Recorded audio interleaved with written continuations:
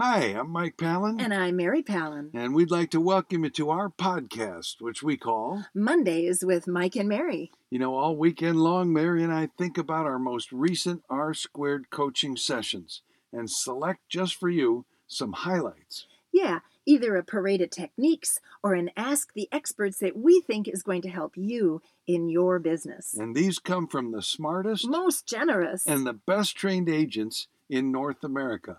Just remember, because what happens on R-Squared stays on R-Squared. It's confidential. So we don't use names. Now, if you'd like to find out how R-Squared coaching could help you in your business, go to floydwickman.com and you'll find the most affordable and the most effective coaching program on the planet. And now, here's Mondays with Mike and Mary.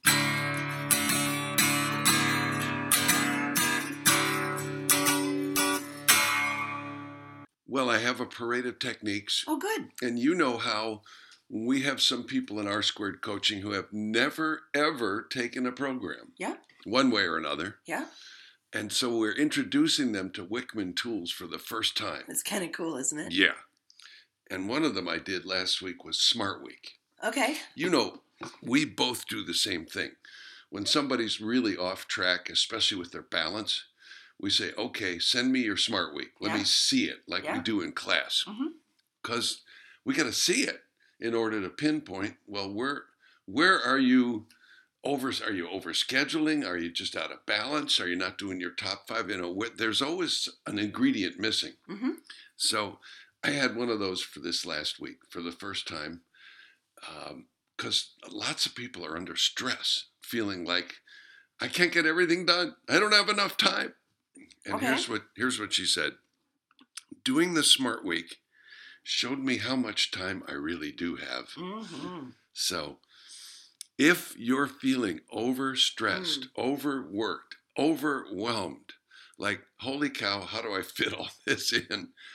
Go back to Smart Week, because that's the key to finding that, oh, I do have time. Peace and balance. You bet. How about you? You have a parade? Yeah, you know, if you live in Canada anywhere, or in the northern half of the United States, anywhere, then 'tis the season for being out of doors without bundling yourself up to look like Nanook? Someone who is unknown to others. Okay. So this is a great time to take your clients to lunch.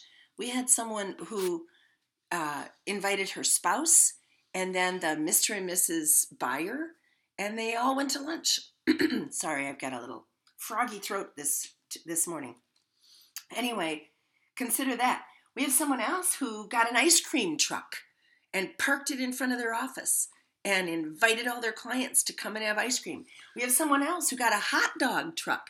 I mean, there's just all kinds of ways that you can stay in front of your past clients, your neighborhood, maybe a community event. So 'tis the season. See the people. Ask the experts. You know, the last statistic I heard is most markets are up 15% in price year over year. So my number one goal is to help my client get out of the house they bought last year. Oh my. Without having to dip into their pockets at closing because they are getting a divorce. So what do? Well, here's the advice. Hit them right between the ears with the price, with reality. Tell them there's light at the end of the tunnel. Give it a week at the price where they can walk away free and clear. There's a reason why divorce is expensive. It's worth it. And that's what somebody said. You buy real estate for the long term because real estate's an illiquid investment. They bought for the short term, and guess what? There you go. Best way to handle a divorce is deal with one of the two people.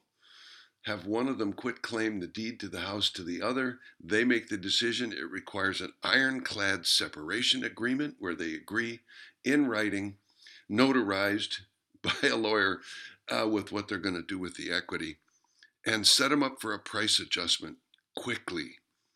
Set them up for that. And here's what I love. The best piece of advice. There's nothing scary about data and the truth. Wow. Yeah. That's really cool. Floyd teaches us to tell them the truth. Yep. But it's how you go about telling them the truth so that they're ready, so they're asking for the truth. I mean, that's really what the dilemma technique is. Please tell me the truth, as opposed to you saying, I'm going to tell you the truth no matter what. Right? Yeah. That's a cool question. The truth is the truth. I can't help it, you bought last year. That's really smart. All right. I got a listing, $429. Offer came in at $410. They countered back. Now it's time to put it back on the market. Seller wants to raise the price to $449. So the buyer didn't accept the counter. Oh, no. Oh, well, what do the comps say? Okay, so did you want to solve this question or am I? All right. Go I'm ahead. Just teasing. What's their motivation? Well, they're moving to Florida. But they're not going to buy. They're going to rent down there until they figure out where they want to be.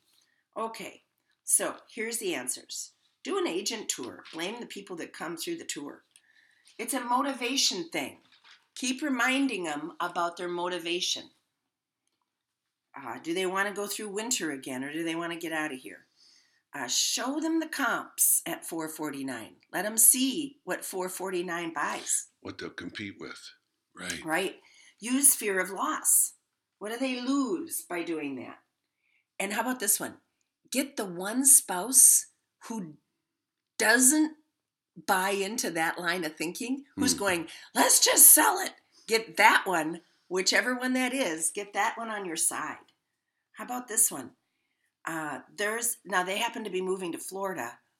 I verified this. This is crazy. I thought it was 1,000 people a day moving into the state of Florida, but it turns out it's closer to 1,200. That's crazy. So guess what's going to happen to the prices? Guess what happens to rent? So show them some stats that by waiting to get money up here, they're going to lose money down there. And speaking of stats, one of our students said, in my marketplace, for the first time in literally 10 years, there were 53 price reductions yesterday. Wow. So check out how many price reductions are happening in your marketplace.